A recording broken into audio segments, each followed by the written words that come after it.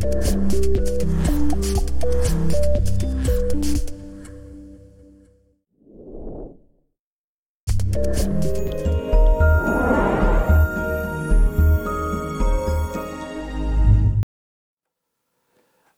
is your Message Minute with Pastor Chris Byers of St. John's Lutheran Church in beautiful Gillett, Wisconsin for April 14th, 2022, Maundy, Thursday. And he took bread, and when he had given thanks, he broke it and gave it to them, saying, "This is my body, which is given for you. Do this in remembrance of me." And likewise the cup after they had eaten, saying, "This cup that is poured out for you is the new covenant in my blood. But behold, the hand of him who betrays me is with me on the table." Luke 22, verses 19 through 21. In this new commandment given to us by our Lord, we receive a great and glorious gift.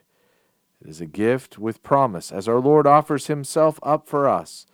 We receive in, with, and under the elements of bread and wine the very thing he promises, his body and his blood, to eat and drink for the forgiveness of our sins. We are given a New Testament, or covenant, which is filled with promise and hope.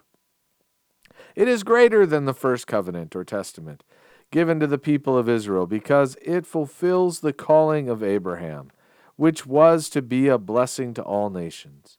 We find in this meal not just nourishment for our bodies, but ultimately nourishment for our souls. We are restored to a newness of life that is unattainable by any action or words of our own.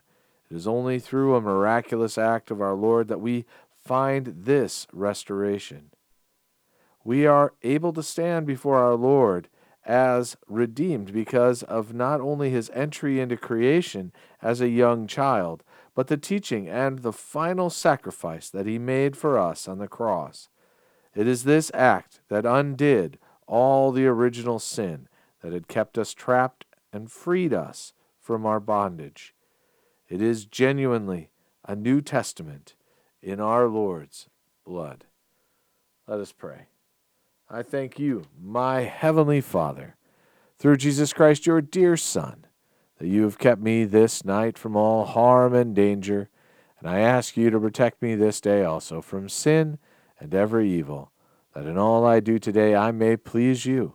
For into your hands I commend myself, my body and soul, and all that is mine. Let your holy angel watch over me, that the wicked foe have no power over me. Amen.